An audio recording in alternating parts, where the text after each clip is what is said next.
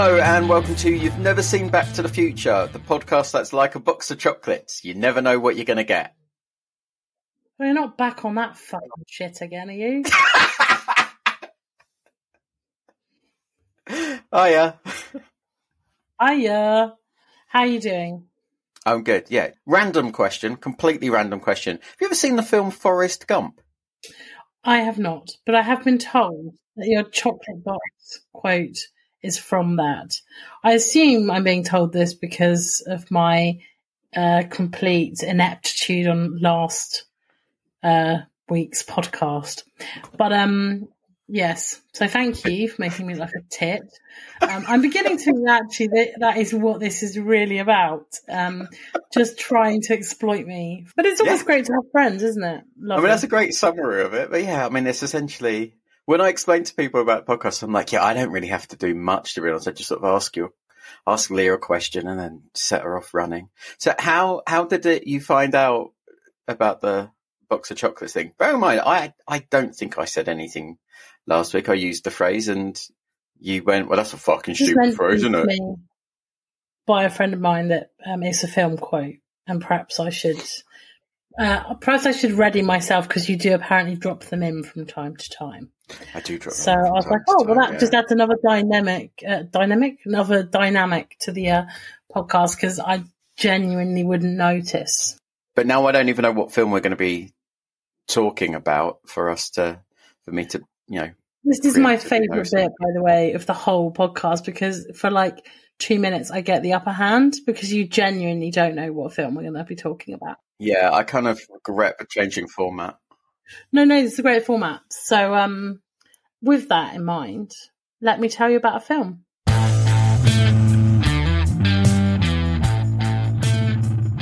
The world is at a crossroads. Oh, God. The atrocities of war are behind us, but countries are consumed with fear for the onset of whatever comes next. The Russians and the Americans are locked in a battle to build the finest settlements in space. And at the same time, the American government have a team of top secret scientists working on a weapon that will change the game. When one of these top secret employees go missing, it is a race against the clock to discover the truth. It's always a race against the clock. Is he in the hands of the enemy, or is he the enemy? This intergalactic adventure is a gripping thriller which deals with espionage, space travel, and the threat on a whole other level. Is that all of it? That's all of it, yeah. Shit. Okay, I've got nothing, because normally you say the name of the film in it to make it easier. I've mentioned half the name of the film in this. Well, the only bit that seemed slightly... You said intergalactic, and I was like... Intergalactic. Intergalactic planetary. Something to do with intergalactic and going into space. I'm going to give you a bit of a... I don't know about the intergalactic thing. I just feel like that could be... That was the main... So there was some sort of battle between the Americans and the Russians, and who's... It can't be Apollo 13. It's Lethal Weapon. Fucking hell. I'm glad you just told me. I was never going to guess that. So hold on, let's just go over this again. The world is at a crossroads. The atrocities of war are behind us, but countries are consumed with fear for the onset of whatever comes next. The Russians and the Americans are locked in a battle to build the finest settlements in space. And at the same time, the American government have a team of top secret scientists working on a weapon that will change the game. When one of these top secret employees go missing, it is a race against the clock to discover the truth. Is he in the hands of the enemy, or is he the enemy? This intergalactic adventure is a gripping thriller which deals with espionage, space travel, and the threat on a whole other level. It makes complete sense now. Now you say it like that, you've absolutely smashed it. Okay, have I really? You. I was excited about this because Go on. No. Why are you excited by it? I was excited because I had a couple of films, And obviously nowadays we've got this really big problem of the fact that you don't know what the film is, but I don't know if a film is a classic or not. So I have to ask my wife, who is, fairly into movies, I would say, and I named some films to her, which I came across, and she'd never heard of any of them. So finally, when we came on this one, she was like, yeah, that is a classic. Do you deem it a classic? I think this is definitely I think this goes in the category of films that you should have seen. Films, it's not in the, I don't think it's a classic in maybe the sense of a Top Gun and a Terminator, etc. But it's one of those films where people were like, how have you not seen this? Have you seen Independence Day? Yeah, it's not very good, is it? Oh my God, it's amazing. With Will Smith. I can quote lines from that movie. Like, I genuinely love that film. So for me, this is like kind of going to be quite similar, but only a bit more serious. Let's start with the basics. The Lethal Weapon is, they are working on a weapon that will change the game. Who's one of the top secret employees? So he's not the weapon. Well, we don't really know, do we? But what we believe is that there is, like you're using "we" very liberally there. Yeah. So I use it as like the royal we, yeah? Yeah, sure. So when you watch movies, there's always you're always led to believe that certain things are established fact. Yeah. So in this movie, the established fact is that the Americans have got this very, very top secret task force working on this weapon. So, there's going to be a lot of corridors, there's going to be a lot of locked doors, there's going to be a lot of retina scans, there's going to be a lot of passes, a lot of security. It's going to be all of those checks and balances. There's always corridors. Walk, go down a set of escalators, walk, double doors, walk, corridor, turn right, walk, elevator. There's a lot of that business. They kind of build that in. It's all about making it feel like you've walked miles and you're underground and whatever. So there's a lot of that. They've established that. This guy who's gone missing is like one of the few who knows everything. So he's one of the ones who knows about the weapon. We don't know what the weapon is.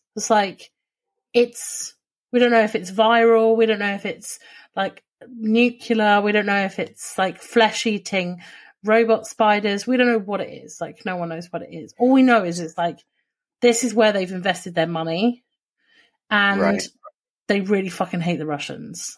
Is this set in like the 60s or something, or is this like modern day?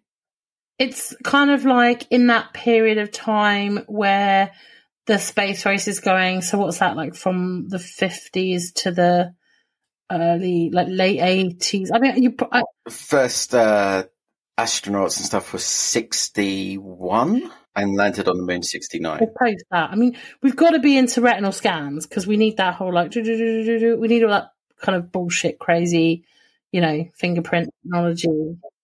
Is it set in the future when they've got special, I think it's probably set in the future, yeah, because they're already kind of like colonizing space. But I think the film was made probably in the 90s. Okay, so made in the 90s, set in the 2065. Okay, because this was one of the issues we had with Terminator, that you thought wasn't it?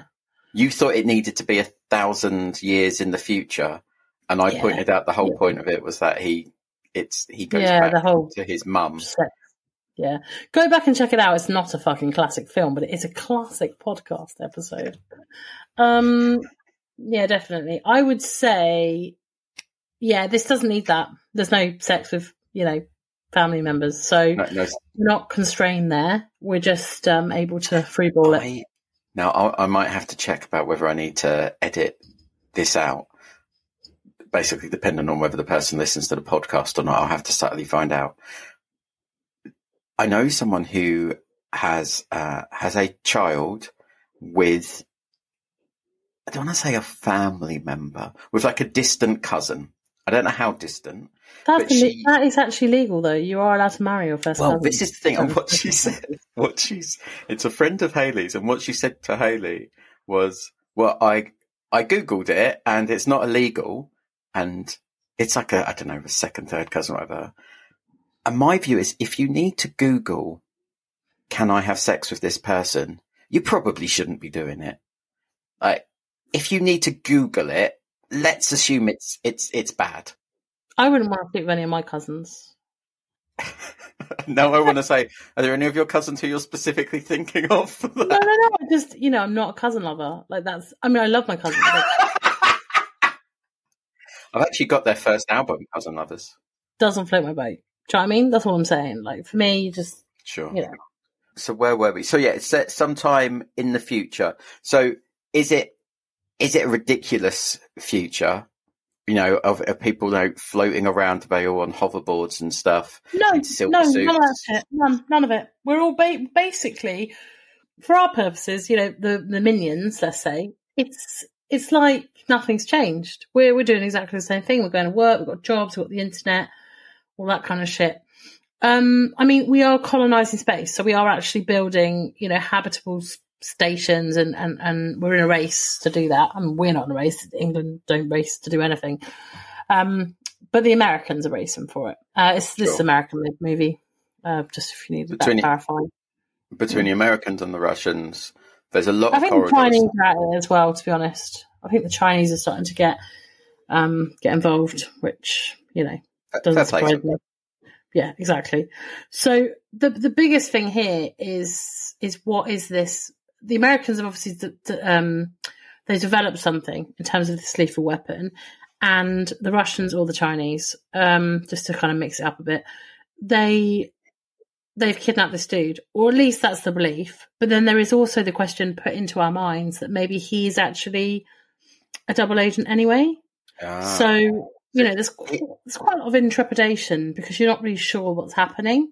And it is a race against time. Yeah, you're right. I have said this before, but I feel like Race Against Time is pretty much every fucking movie, right? Because if there's no time frame on it, then we could all just sit around forever and see what happens.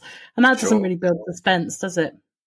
Oh, yeah. So is he a top scientist, or is he more of a political figure? Is there going to be a sequel where he's the president? Because that often happens, No, he's not really a top political figure. He's just the guy in the know. So whatever the weapon is, he knows about it. Maybe he developed it. Like if it is flesh-eating monkey spiders, maybe, he developed them or he built them.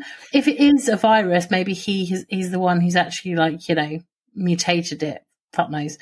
But this guy, he's in the know. So nobody wants...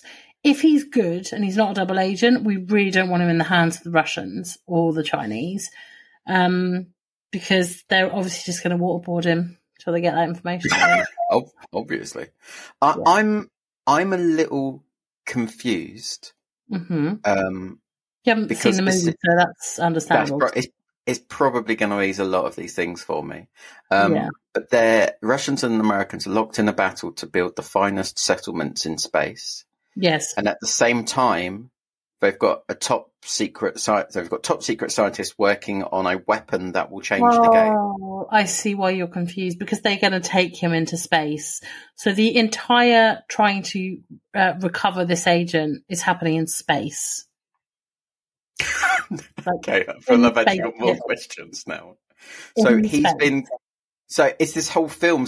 I should have asked this. That's my fault. Is the whole film set in space? Pretty much, yeah. I mean, right. My bad. That should have been my first question. Yeah, sorry I wasn't clear.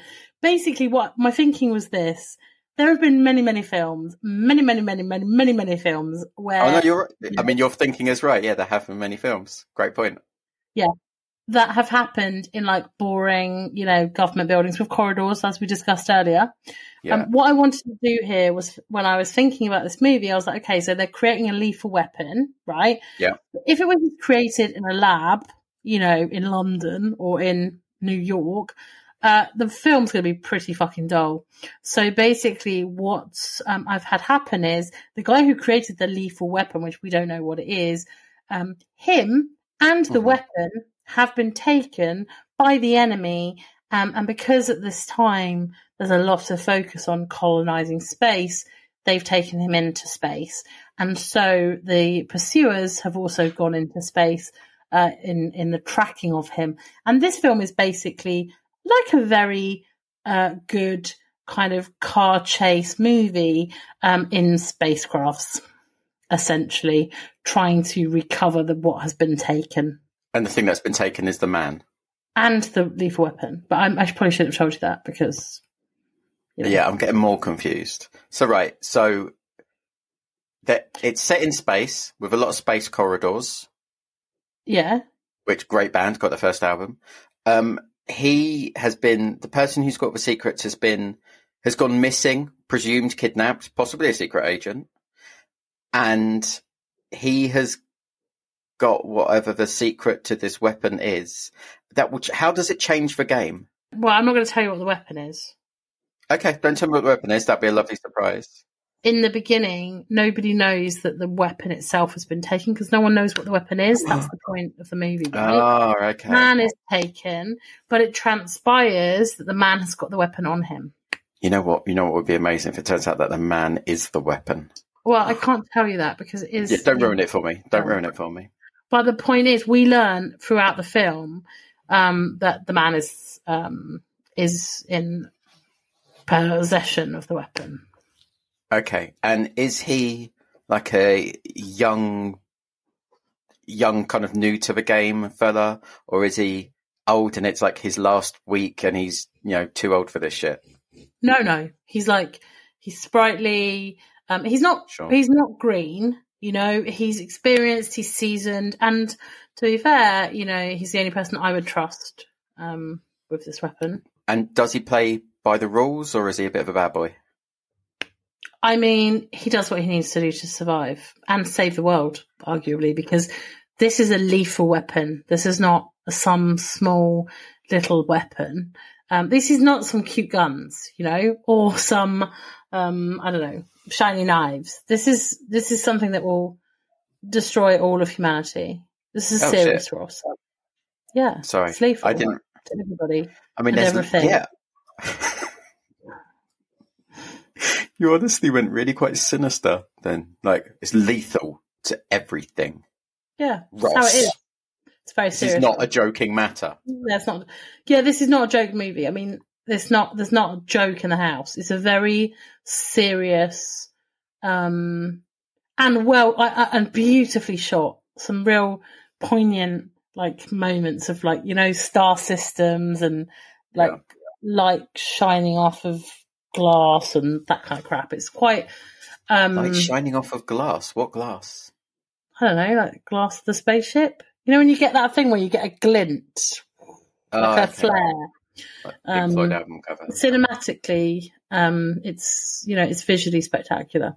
That's what it will say. Visually spectacular. Let me write that down. Because last week was a cinematic masterpiece, and this one's visually spectacular. Wonderful soundtrack. Let's say wonderful soundtrack. Orchestral? Yes, yeah. You imagine what's his face? Planet Suite. Jupiter by Holst. That would definitely be the sort of thing that's playing in the background.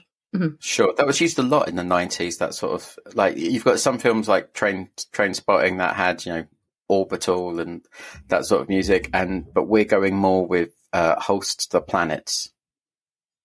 Mm-hmm. Planet Suite. Yeah, it's beautiful. Sure. Okay. And maybe for the sequel it'll be Peter and the Wolf. Fucking hell, I love Peter and the Wolf. Just remember having a school.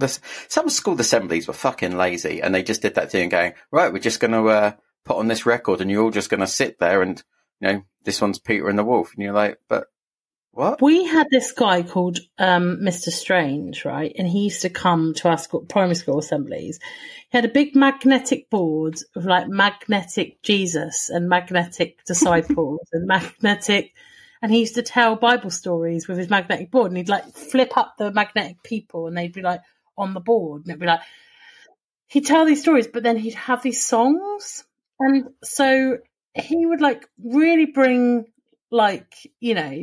Christianity to life, let's say. And he had this song which was "Love is like a telephone for us to talk to Jesus." Oh no, not love. Prayer. Prayer is like a telephone for us to talk to Jesus. Prayer is like a telephone for us to talk to God. I used to sing it. There's a lot of songs. I remember the songs. I remember we had one, like, see, hindsight is very helpful with this because you go, oh yeah, that teacher was a hippie, the one who used to do Bob Dylan. Like every now and again there would be a different, be like normally like the headmistress or headmaster would do the assemblies, and every now and again a different teacher would. And I remember there was one, and I can't entirely remember her name, but the hymn was Blowing in the Wind by Bob Dylan. And one time it was The Streets of London. I want to say Ralph McTell, possibly. Ralph McTell is the guy who's at Alphabet Zoo. Alphabet Zoo? Like, my name is Kenny and I'm a kangaroo. He's Ralph McTell. Did he also do The Streets of London? I don't know. I was thinking as you were talking that I could really disappoint you and tell you I've no idea. I couldn't tell you a Bob Dylan song. I couldn't tell you pretty much a song by anybody classically. We could have another podcast, literally, where I just don't know anything about music. Quite often you will say things and I just go, because I have no idea what you're talking about. Are we going to have to do a spin-off series, which is I Can't Believe You've Not Heard Definitely Maybe, something like that? It's Definitely Maybe by Oasis. It is, yeah. Okay, I do know about Oasis because I fucking love Oasis. In fact, I would say... You can't say I love Oasis, but at the same time say It's Definitely Maybe by Oasis. You fucking know it's by Oasis. Yeah, no, I don't know things like that, but I know that I love certain songs. Like, I love Champagne Supernova, and I love... I don't really know the names of the songs.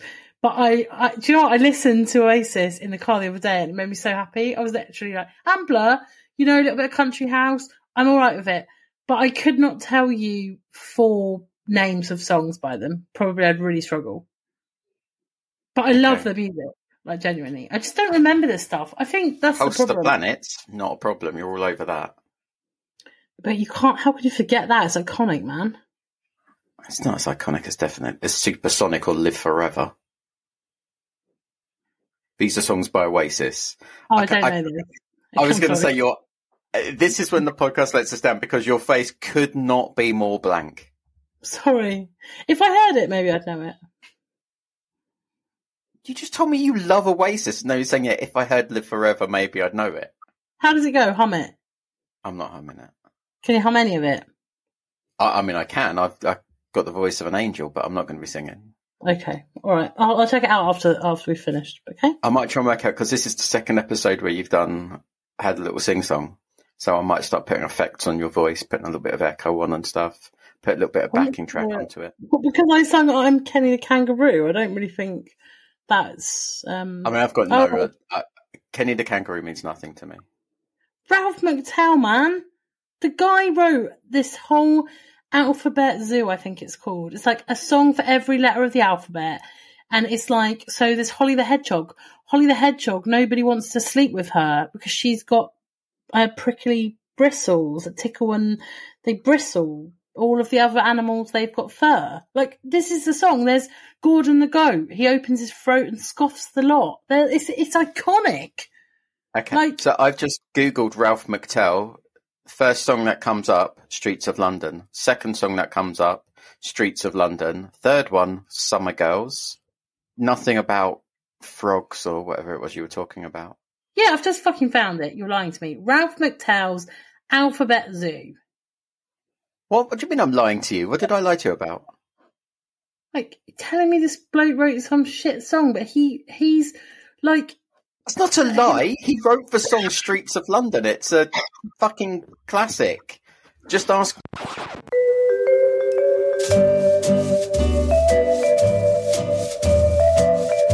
Okay. Now we're going to have to explain that when we come back in. Okay. Sorry, so I coughed in fury because you didn't know who Ralph McTell was. I've told you who Ralph McTell is. That Ralph McTell is the man who did Streets of London, his most famous song. There's no reference on... If you go to his website, right? This is... there's not many podcasts about films where people are looking up Ralph McTell's website. I'm not going to have a go at Ralph McTell because he wrote Streets of London, but his album, I guess, about the Alphabet Zoo, he's gone quite random in some of these animals. He's not gone for the obvious ones, and I admire that, right? Yeah. K, Kenny the kangaroo. Good work. L, Lawrence the lion. Excellent. Let's go down a little bit. Victor the vulture. Okay. Wagstaff the woodpecker. I've got more complaints about the use of Wagstaff. Yuri the yak. Yuri the yak is amazing. It's a good Nelly one. the newt. To be fair, some of them aren't my favourite. Impala song. Could you not think of a name beginning with I? It's the most beautiful Ian song the ever. Impala. No. It's the most beautiful song. It's like a little lullaby for children that are afraid of the dark. Don't be afraid of the dark, little one. Lita, I don't remember the last bit we were talking about. You coughed because you were angry about something and finished the recording. Ralph McTell, Streets of London. I think the teacher's name was Mrs. Federici, maybe. Federici, good name. Did she say things like, Mrs. Federici's going to reach you around and touch you? Was she quite creepy? Creepy Federici. There was no sexual assault. I just want to clarify for the record, there was no sexual assault from Mrs. Federici. There was no reach arounds and touching. That did not happen, to the best of my knowledge. Did she have a nickname like Creepy Federici? Like, did you give her, or like, Preachy Federici? No. Okay. So we used to say that Mr. Strange was strange by name and by nature. Well, I mean, that's an open goal, Mr. Strange. Yeah, it's true. The teacher I've told you about before, the art teacher who we would lock out of the room. Yes. Quite a short man, Papa Smurf. Papa Smurf. Smurfs was a TV program with very small I've seen Smurfs. Okay. The Smurfs. Yeah, there was like one girl Smurf. It really bothered me. Smurfette. The rest of them were all boys. Like, fundamentally, that's not how society works. She must have had a really sore vagina. Now, I normally, obviously, into the notes for each episode, I pick out like 3 things. Can I put Smurfette's vagina? Yeah. Okay, well, so we've got Space Corridors, Smurfette's vagina. Cool.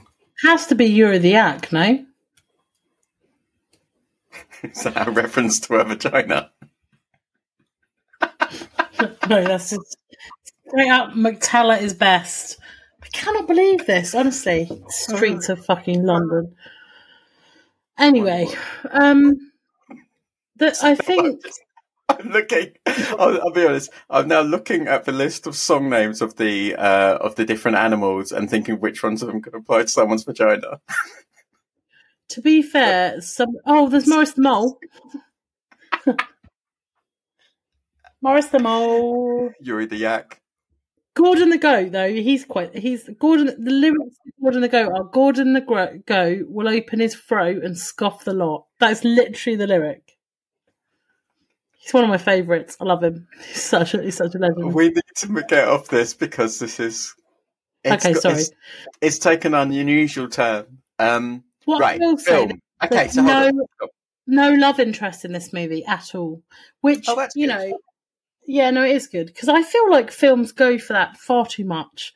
There's none of it. There's no sex. There's not even any kissing, I don't think. It's just full on, let's try and save the world from absolute destruction. And can you, without, leave the spoilers, but can you tell us how it ends? No. All right. Well, in that case, should we leave it there? I think so. I think this is one you've really got to watch for yourself. And sure. Have you seen this movie? Yeah, of course. Okay. Of course, it's Lethal Weapon. Of course, I've seen it. All right. Okay. Again, this is the point of this is the bit sometimes you forget with the podcast. The point is that these are films that you can reasonably expect someone to have watched. someone of our age, you can reasonably expect someone of our age to have watched Lethal Weapon. It's not a tiny little cult classic. Did you have any had you heard of this film before? I have heard it mentioned, yes. Okay. And do you have any memories of what you've heard mentioned? No. So there's genuinely, when I was like, oh, I've heard of Lethal Weapon, and I was like, okay, and then I was like, I've got a feeling it might have Mel Gibson in it. I don't know if he's the goodie or the baddie, or if he's just one of the Russians, to be honest. Yeah, I also had a really weird feeling about this film that it was about there was a nuclear missile in it, and I was like, okay. But that's so fucking cliche. And then I was confusing it. I thought maybe with, I just mentioned Independence Day, IDFA, which I fucking love. And there is a lot of like nukes in that. So I was thinking, oh, maybe I'm just overlaying one film with another, which I have a tendency to do. And also there's aliens in it, so that might be where I'm drawing on the aliens from. But not aliens, but space in general. I mean, there's aliens in Lethal Weapon. I mean, there's space. Space and aliens to me are the same thing. Like, if you're in space, there's aliens, right? We don't, like... Yeah, it's quite a big thing to not mention until the end, is that... Oh, yeah. No, I'm not saying there are aliens, but just in general, when you talk about space, that's, like, you saying that, like, aliens, it's like me saying, if you go to France, there's French people, right? If you go to space, there's space people. They're aliens, right? Space people, isn't it, mate? Okay, anything else that we should know about Lethal Weapon? No, I mean, just probably don't let your kids watch it, because, I mean, if it doesn't end well, I'm not saying it does or it doesn't, there could be nothing left. Okay, and on that chirpy note, right, let's go watch the film then, I guess. Awesome. My voice has gone very high there. Let's go and watch the film, I guess. Let's do that, and we'll speak about it later. Yeah, see you on the other side.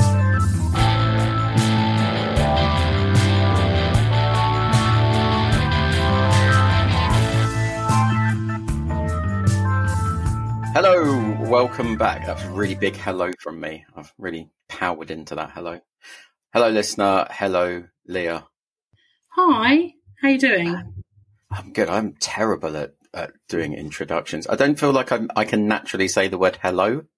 No, I'm beginning to think the same. But, keep trying. Hey. What do I say when I actually see people? Hello. Right? All right, you're more of an all right. Yeah, you can't start a podcast like that. No. But can you? No. Hard pass. All right, podcast, innit? I got some thoughts about this one. I've got some thoughts. So I've not seen this film in years, and my thoughts on it surprised me. What did you think? Well, I'll start by saying it's a Christmas movie. It's not okay. What do you mean right. Not? It's set literally on Christmas Day. It opens with a Christmas song. There are Christmas references throughout the film. This is a Christmas movie.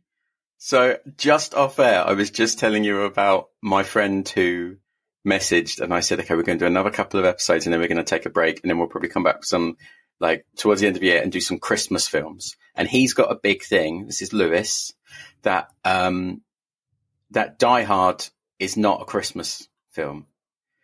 Well, I don't know this. You've told everyone has told me it is a Christmas movie. Yeah, of course it's a Christmas film. I don't think of this as a Christmas film. I think of this as a film that's set at Christmas, which... I was angry that we were watching this in August. But I think this goes to actually... It hadn't... I don't think of it, although it's... The reason I say that I don't think it's a Christmas film is that part of it had entirely blocked out of my mind. There's other films where, like, Christmas is integral to the film, and this film is more, it happens to be at Christmas. It doesn't drive any of the storylines or anything. No, I think it does. But we'll come to that.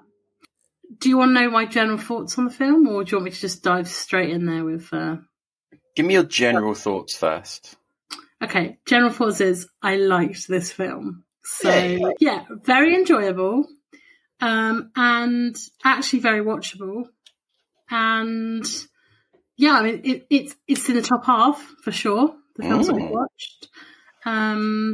Yeah, liked it. Great. Music was really interesting. For the other general thought, I have the actual like the musical score, like the way that they like built tension. They use quite a lot of like classical music and this kind of stuff. I found that to be quite good. Quite liked it for its time. I thought it was very compelling. I'm going to use the word compelling. It's 1987, so I think there was a few little bits in there which maybe kind of quite of its time. Oh, what, like the fact that, let me just list a few of them for you. They refer to lesbianism as disgusting. He turns around to him when he's trying to put him out on fire and says, "Are you a fag?" Which I thought was a tad dramatic. But there are a few other bits that I've... Can we rewind to the lesbian bit? Yes. I assumed that must be a joke.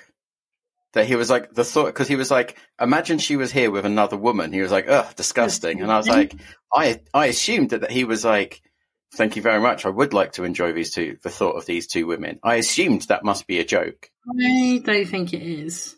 There was some bits in it, like they were so disrespectful to that hooker. Like the fact that they called her a hooker, which I've just done now, which makes me fucking terrible. But they basically, they reduced her to the fact that she was a hooker, and then they were like, "Oh, you're all dressed up with no one to blow." To be fair, it's a good line. It is, but it's not appropriate for a police officer to say that to anybody. So there were some bits in it that I did think clearly indicated the time. I'd also question whether or not it's an 80s thing, that his bum was so hairy. I mean, you always end up obsessing about people's junk. Whoa. Hang on, I do not... No, we do. This is the third or fourth one. So that's not obsessing. When there's... I'm pointing out nudity, but not just like, everyone knows you see Mel Gibson's bum. That's not kind of interesting. It was more, on the other one, I didn't realise that you saw Arnold Schwarzenegger's penis. I did feel that was a bit much, to be fair. But let's go back a second. The start of this film was fucking brilliant. Like, the start of it, I was like, oh, it's Christmas, lovely, lovely. Oh, look, pretty lady. Oh, she's kind of naked. She's about to get it on with someone. No, she's not getting on with someone. She's snorting coke. Okay, yep, she's having a good time. Oh, she's on a balcony. She doesn't look great. Oh, shit, she just jumped off the balcony. And then it's like, roll credits. And I was like, okay. Not quite what I was expecting. Not a lot of space travel. I was going to say, so at what point, how long did you give it into the film when you realised, oh, this is very different from what I thought? To be fair, I did feel for the first 20 minutes that there were like separate storylines going on. And throughout the film, I didn't feel it was all that cohesive. Like obviously this is actually about like a cop bromance, right? But it took me a long time to realise that was what this film was about. And when he was like, oh, I guess you're a lethal weapon, I was like, oh, right, they're implying that this guy is the lethal weapon. I was like, wow, that's a bit lame. So, and then there was this whole storyline. I mean, I got really confused. I wrote it down when they were talking about the Shadow Company. I was like, fuck me, like what? This is too much information for my brain now. We've got all these people in and out. We've got the weird one who gets burnt on the arm. We've got the old guy. We've got the guy who's lost his daughter. It's too much stuff going on. So yeah, there was a bit of that. But I realised pretty soon in that it wasn't going to be my movie. And I'm not going to lie, I'm actually glad for the first time. Because I think this was probably more fun to watch than my movie. I think my movie would have been quite harrowing. This wasn't harrowing. It's quite light. Well, it's really interesting you say that, because in my head, Lethal Weapon is, I guess, late 80s, early 90s particularly, a big thing of sort of like action comedies. And in my head, this is sort of like the buddy cop, and you've got one who's uptight and the one who's sort of a bit of a maverick, and, will they become friends, And actually, the first 30 minutes I found really sad, because he's got this huge struggle with his mental health. Yeah. He's on the verge of suicide. Actually, I read an article about it just before we came in, just to see kind of what people have picked up. And there's an article on the website called Den of Geek about sort of about the film, but also the mental health aspect. And I found the first 30 minutes of it genuinely really sad, because it's about the fact that his wife has died, and basically he's like, I've got nothing. And obviously they were juxtaposing that with the images of the other guy's family. So it's not just sort of, and again, I'm kind of like lifting certain bits from this article, but normally you've got the buddy cop, say one who's uptight and one who's kind of, the rebel. And this was, and you just kind of don't see much deeper than that. And this was, well, this guy's got a whole family, so you're getting into kind of, you understand what he's like, and it's not that he's uptight, he's just sort of older and more set in his ways. And on the other side, you've got this guy who's living, I don't know, like in a caravan, I guess, on a beach, and, starts the day smoking and drinking the other days. And yeah, on the verge of suicide. And I thought how they handled the mental health aspect was really sad. Yeah. I think you've really like encapsulated that really well. Like, it was really heavy going at the beginning, and I wrote that. I was like, fuck, this is heavy going. But actually, I also wrote a comment about the acting, right? And it ties back to what you're saying. I said the acting is horrific in places and then genuinely splendid in others. It is so confusing to me. Their dynamic and relationship seems so genuine, but the rest is wooden and passable at best. Like, when he was sad at the beginning in that first 30 minutes where he was going to shoot himself in the face with a gun, he was crying and he was like talking to his dead wife. I was like, what? Fuck me, this guy can act. I really believed every second of that scene. I was like, fuck me, he's like tortured. And even when he was acting a bit crazy, like he did the funny face slapping thing, which I fucking thought was hilarious. Like, all of that stuff read as very genuine. And when he was like hyped up, like partly probably because he'd just done the drugs, when he was like doing that drug deal, he actually did the drugs. So he was feeling probably a bit, when he had the other guy and had the gun to his head and he was like, fucking hell. Feels really genuine. But there were other bits when they were like trying to do scenes in the film and you were just like, oh my God, can either of you act? Because this is horrific. What sort of stuff? Just so much of it. I don't think I wrote specific things, but there were so many bits where you were just like, that is not how you would like, what is this? Like, it just felt really awkward and a bit wooden. Anything where it wasn't just the two of them having a conversation. Right. Pretty much. Like, when there were other people involved, or like when they were actually filming bits of the film with other people that weren't the two of them, I just felt even their acting was quite wooden. But when it was the two of them like interacting like, on the boat or having a chat, it was just really wonderful. And I think there was that undercurrent of the whole film. This is really funny. At the beginning, Ellie was like, we barely got through the opening credits, and Ellie went, oh no, I think they've met as partners. And Ellie said, well, he's going to end up having Christmas dinner with him, isn't he? Like, what are you talking about? And she went, oh. And you were like, this isn't even set at Christmas. What are you talking about? What are you talking about? Anyway, so then a little bit later, he gets invited round for dinner. So I think it's the first day they've worked together. He gets invited round for dinner. And I said, oh, you're right. She went, no. This isn't Christmas dinner. This is just dinner. Wait. And then obviously right at the end of the movie, he's like, come in and have like Christmas dinner or whatever. It's just, yeah, so there's fairly bits of predictability, but yeah, definitely it was a pretty, I don't think they did a good job of dealing with the kind of mental health stuff. And that guy, when the woman was saying to that police officer as well, wasn't she? Forgotten about that. You know, he shouldn't be out on the streets. Like, he's really struggling. He's got suicidal tendencies, whatever. And the guy was like, well, let's see if he kills himself in 3 days. And if he does, then I'm wrong. Yeah, it's a really weird one because I'm really torn about whether it handles it well or not. And maybe the answer is both. So because how he actually depicts, especially at the beginning, like the suicidal thoughts, like I think Believer was a really good word for it.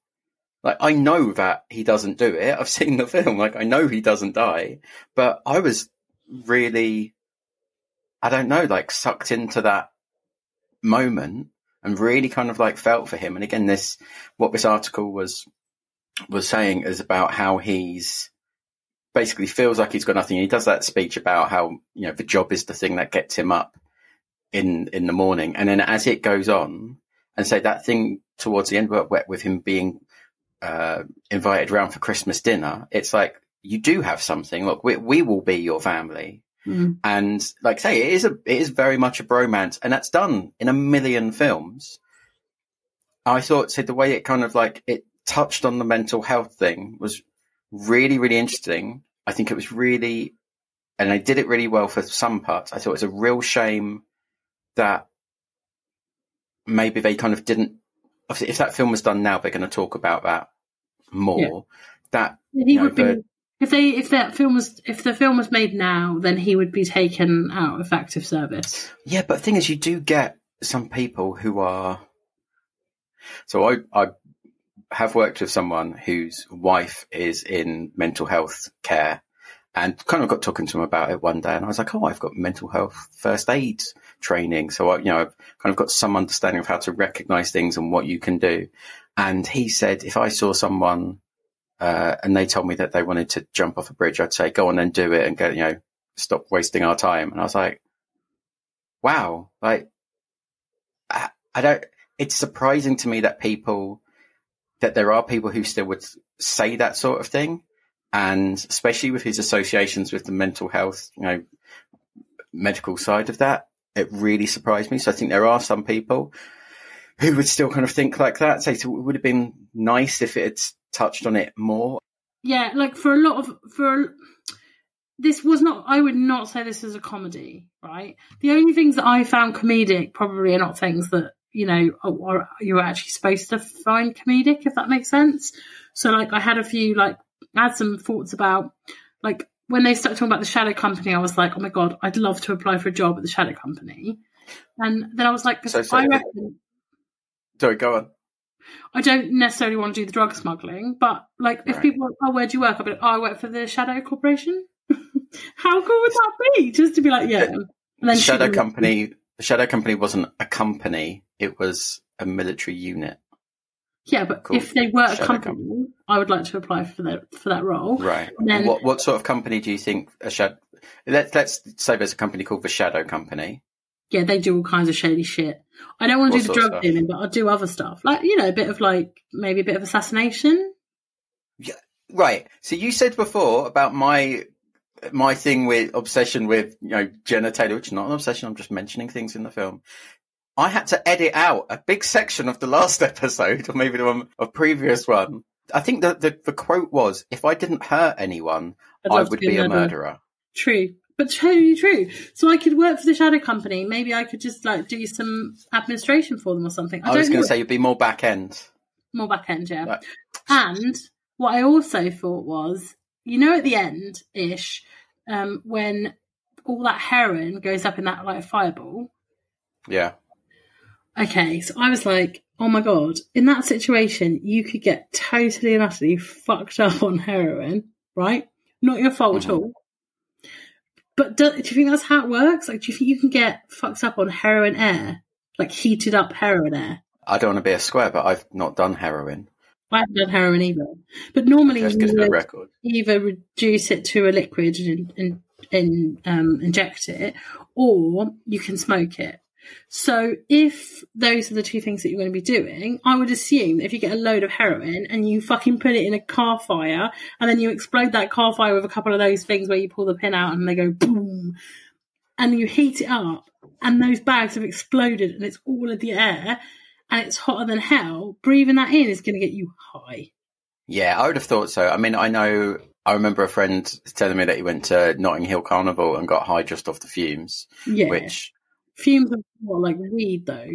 Yeah, but I'm guessing that works the same. I'm not a scientist, but I'm assuming that works the same for if you blow up a shitload of heroin, you're just sort of doing it en masse, aren't you? I just wrote air heroin, ? Would that be a good vibe? ? And then I was like, what a way to just get completely and utterly messed up on heroin without having to actually, Do you think that if that happened now in London, someone puts a tweet out, and just immediately, just every air heroin, outside King's Cross or whatever, and immediately, just if I had nothing else to do on that day, and a safe place to just lie down, maybe listen to some good music, I think I'll give it a go. I mean, how often do you get the opportunity to just walk into a heroin air waft and be like, Like, No, I'd be in for heroin. Again, I want to do heroin, but if there's a heroin air, I don't know. yeah, the opportunist. We're opportunistic We're heroin. opportunists. I'll give it. Look, I'll give it a go. Yeah. I'll walk through it. Yeah. Maybe a quick first time. I'd sort of jog through just to sort of not get too much of it. Just go little breath. See how that is. If I'm all right, I'd want to be organised as well. So I'd want to have, do you get the munchies with heroin? Fuck knows. I have no idea. I feel like I'd be prepared just in case. I'm taking some Jaffa cakes with just in case because it's a good munchy food. Yeah, I agree. I love a Jaffa cake. Do you remember Twix Delight? No. No, not Twix Delight. Mars Delight. No. Oh, that was a really good munchies one. I fucking love. I can't remember what they're called. They're by Kinder. You can buy them in Romania. They're in the freezer section.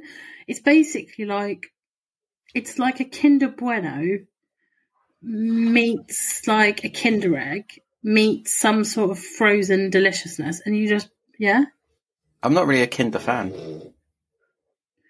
So if you hear weird noises, that's the dog now trying to sleep behind me.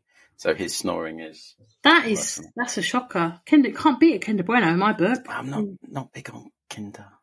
Really? But funny enough, Mars Delight was sort of Kinder Bueno-esque because it had like a little wafery element in there, I think. Oh, hang on. Maybe I do remember it. Did you get 2 sticks of it? I think so, yeah. I think you're right. I think they were absolutely banging. I think I used to buy one of them after I finished my paper round. So, Jesus, that can't have been that long ago. How long were you doing? Hold on, we've never talked about you doing a paper round. Fuck me, yeah. I mean, that has got to be worth a bit of a tell. So, here we go. I was 14 or 15. This is what people come to this for. No one gives a shit about the film. I decided I need to get some cash together, mostly to support my smoking, believe it or not. And if we just a throwback to one of the first episodes, when you were 7 or 8, you were stealing daffodils from someone's garden, selling them back to them so that you had money to go to a girl on your street who was... Angela Jennings, her sweet shop, yeah. Hi, Angela, if you're listening. Yeah. She had her own sweet shop and in my head, market stall at 7. She also collected soaps, just so you know. Bars of soaps. To sell or just as a collection? No, just as a collection. She had hundreds of bars of soaps, like hundreds. Like kids do collect weird shit, don't they? Yeah. I collected rubbers for a while. My brother did that as well. He collected rubbers. I mean, they're easy things for kids to collect, aren't they? But why do parents like kids to collect shit? Because it's easy. When you go to a gift shop, you're like, oh, why don't you get a rubber for your collection? Rather than, why don't you buy that overpriced dinosaur giant toy bullshit? You know about Hayley's thimble collection. I do, so yeah. I've actually got one for her from one of the places I've been, and I keep forgetting to bring it. So, yeah. I'm going to quickly mention this just in case any of our listeners want to join in, which I know some of them have before. At one point, in fact, me and my wife hadn't been going out very long, and someone had like a little charity sale in their front garden. I look over it and I'm like, there's nothing, but the woman was there, so it felt kind of awkward. So I bought a thimble, which had a cartoon drawing of a Cornish pasty on it, and gave it to Hayley and it was the first thing I ever bought for her. And then I made a point of buying more thimbles every time we went somewhere, and she didn't really care for this. And then I was telling someone about how I kept on buying her thimbles even though she doesn't want them. At that point, we were into like the 20s. And then that person started buying them for her as well. And now it's just become a thing so that she's got like close to 100 thimbles and she's never bought one of them herself. People just buy them for her. People who've never met her buy them for her because it annoys her. And you missed such a good opportunity, because I remember when you moved into your new house, you were like, I'm decorating the downstairs loo. And I was like, right, what you need to do is make a little shelf and display the thimbles really proudly. Yeah. And when she comes home, there will be the thimble collection and it'll be wonderful. And you didn't do it. She would not let me. Part of me, you weren't supposed to tell her. It was supposed to be a surprise. And then you were supposed to just unveil it. I like her and I want to stay married. Yes, but you could have just said, I've spent all this time making this incredible shelf for you because I love you. And, I'm so glad. And I've put one thimble for every minute that I've thought about you in the last hour. And you could have really just got through it. So a maximum of 60. Yeah, well, maybe you think about her twice. I don't know. I think about her twice a minute. No, in a second. My point is, what is my point? Oh, no. It was a missed opportunity. And to be honest, it's really slowed down. So if you're thinking of ways that you want to support this podcast, obviously you can like and subscribe. You can rate and review us. You can tell your friends, because obviously we want people to know about this and so that they can listen. So if you're enjoying this podcast, please tell people, tell Spotify and iTunes, etc. But also, you can buy my wife a thimble, anything you want on it. If it's one of those ones that's got something sort of 3D, like sculpted onto the outside, they're particularly special. They're nice. She doesn't like them any more than the plain one. She doesn't like any of them, but again, very funny. Do you want to give us another Little Chef story? Because we've not got close to your sacking yet. Oh, I don't know. Do you want to hear about the really stupid girl I work with? Sure.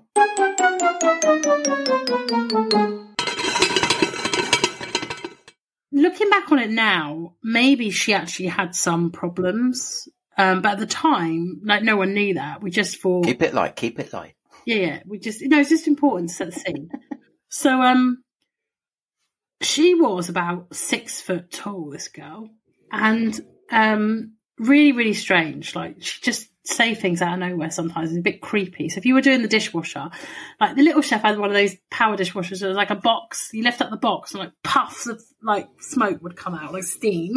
And you couldn't handle the glasses because it was so fucking hot. So you used to like wrap your hands in tea towels and just sort of like throw stuff into the shelves because it was like burning you. But she would do it without even flinching. So we all thought she was a bit like, a bit hardcore anyway. But she did some really weird stuff. So one day this family ordered some soup and she took out soup to them. And then they called me over and they were like, sorry, this soup is cold. And I was like, well, it's not. Because I've already told you about the giant pot of soup. Yeah, the never-ending soup. Never-ending soup, yeah. And I said, well, I don't think it's cold, is it? Like, it's... Yeah, and they were like, no, it's stone cold. And I was like, oh, and I picked up a bowl and it was stone cold. So I was like, oh, I'm really sorry, I don't know how this has happened. Let me take you back to the kitchen and bring you some new soup. And I got in there and I was like, I can't remember this girl's name, but let's call her, you give her a name. Sandra. Right, let's call her Sandra. Sandra, what's going on? The soup is cold. And she went, yeah, I poured it from the soup pot. And I was like, what soup pot? And she's like, the soup pot. And she got out a can of soup and I was like, but we've got the soup pot, haven't we, where we put the soup? Like, we pour the cans of soup into the soup pot and then we ladle it out and we put it in. Remember that whole thing that we do all the time? She was like, oh, yeah, the soup pot. Oh, okay, no worries at all. The same day, this couple came in, they ordered toasted tea cakes. Okay, now, by the very nature of their name, a toasted tea cake is a tea cake that's toasted. And at the Little Chef, it comes with a pat of butter and some jam. She sent... 2 frozen, because that's how they come, tea cakes out to these people. She didn't even separate it in the middle with a sharp knife, which was always the thing that nearly killed you anyway. She just sent out 2 stuck together. You know when you get like a bagel out of the freezer and it's all like, meh. She just sent them out on plates, right? And with a pat of butter and jam. Obviously they called me over. They're like, oh, hi, sorry, something's not right here, is it? And I was like, oh no, something's not right. I'm ever so sorry. Someone must have brought those out before they were ready. Because what can you say? So I went back in and I was like, what's her name? Sandra. Sandra, what have you done here? She went, they asked for toasted tea cakes. I'm like, yeah, but you haven't toasted them. She went, oh yeah, we have to toast the tea cake. Toast the tea cake, Sandra. Come on, Sandra. She was just nuts. And there was another time when she was on grill.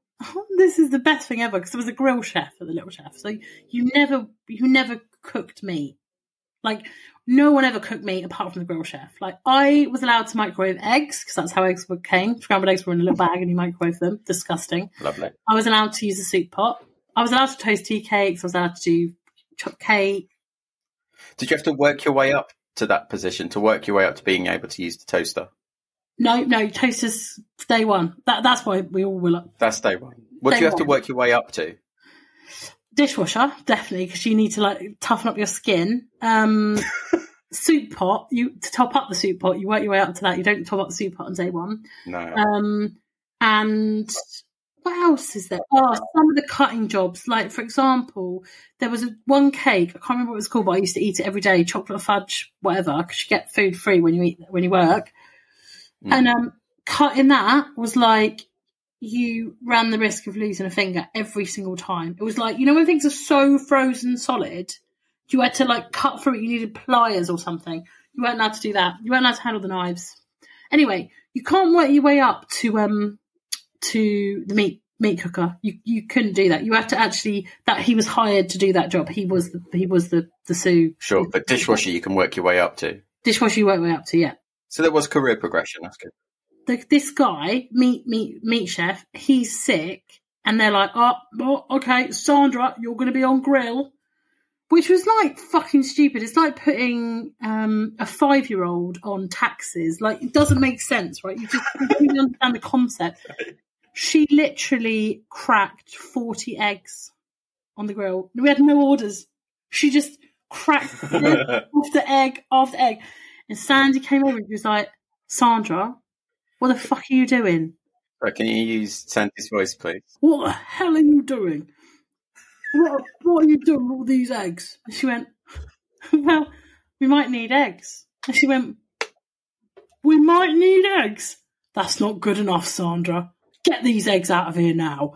So Sandra, again, not being the brightest button in the box, apparently, got the bin, like the little tiny bin where you put like tissues and stuff, and she just like one by one fish sliced these eggs into the bin. So we've just got like a bin where all the like ripped up bits of like tops of the milkshake packets and stuff. It's just full of like 40 like flaccid fried eggs. Yeah, she was. Yeah, it wasn't. She was special. The word flaccid is never nice. One day, I hope to go back to that Little Chef and just see if it's still a Little Chef. Might be a carpet shop. You never know. Should we record a podcast from there? Oh my god, shall we? From the smoking section, which won't be smoking anymore. But I can, and on that day, I would tell you the story of how I got. I'm not fired, but how I got suggested to leave. I think you'd said another one that you had about 6 Little Chef stories. There's a car park story. And there's my firing. I won't share it now because I feel we should wrap up this film. I just want to say that the ending was fucking mental. I mean, all those police officers stood round and there's 2 men essentially mud wrestling. Like, for me, I that cheapened the movie, I will say. And what I found the most untoward, I don't know if that's the right phrase, what I found the most unnerving is at the end, when he's got that guy's neck in a leg lock and he's like thrusting his groin. Didn't like that. Did not like that at all. My last comment on this one was, it's a Christmas movie. Well, we're going to do a Christmas special, or we're going to do a series of Christmas films. Oh, lovely. I haven't seen Elf, which Ellie always bangs on about and says is very important. I haven't seen the one with the Father Christmas. I haven't seen... I mean, that could be any of them. As we go through, we're going to have more of your controversial views. One of the reasons that I wanted to do this podcast is to get on air the fact that you told me that Home Alone 2 is your favourite of the Home Alone films. Home Alone 3? Oh, that was it? Home Alone 3 is your favourite, which doesn't even have Macaulay Culkin. It doesn't, but it's my favourite. And you know what? I'm so pleased that we've run out of time, because that is such a bullshit theory. Like, I have no time for you to say that Home Alone 3 is the best of the films. Well, thank you for your... That's ridiculous. Thank you for your comments today, and your time. And obviously, we'll pick this up another week. I need some time to calm down just because I've reminded myself of the Home Alone 3 thing. But we'll come back to it. But yeah, next week we'll come back with an episode with a normal film, a film that you should have watched and somehow have avoided. Excellent. Well, until then... All right, until then. Sayonara.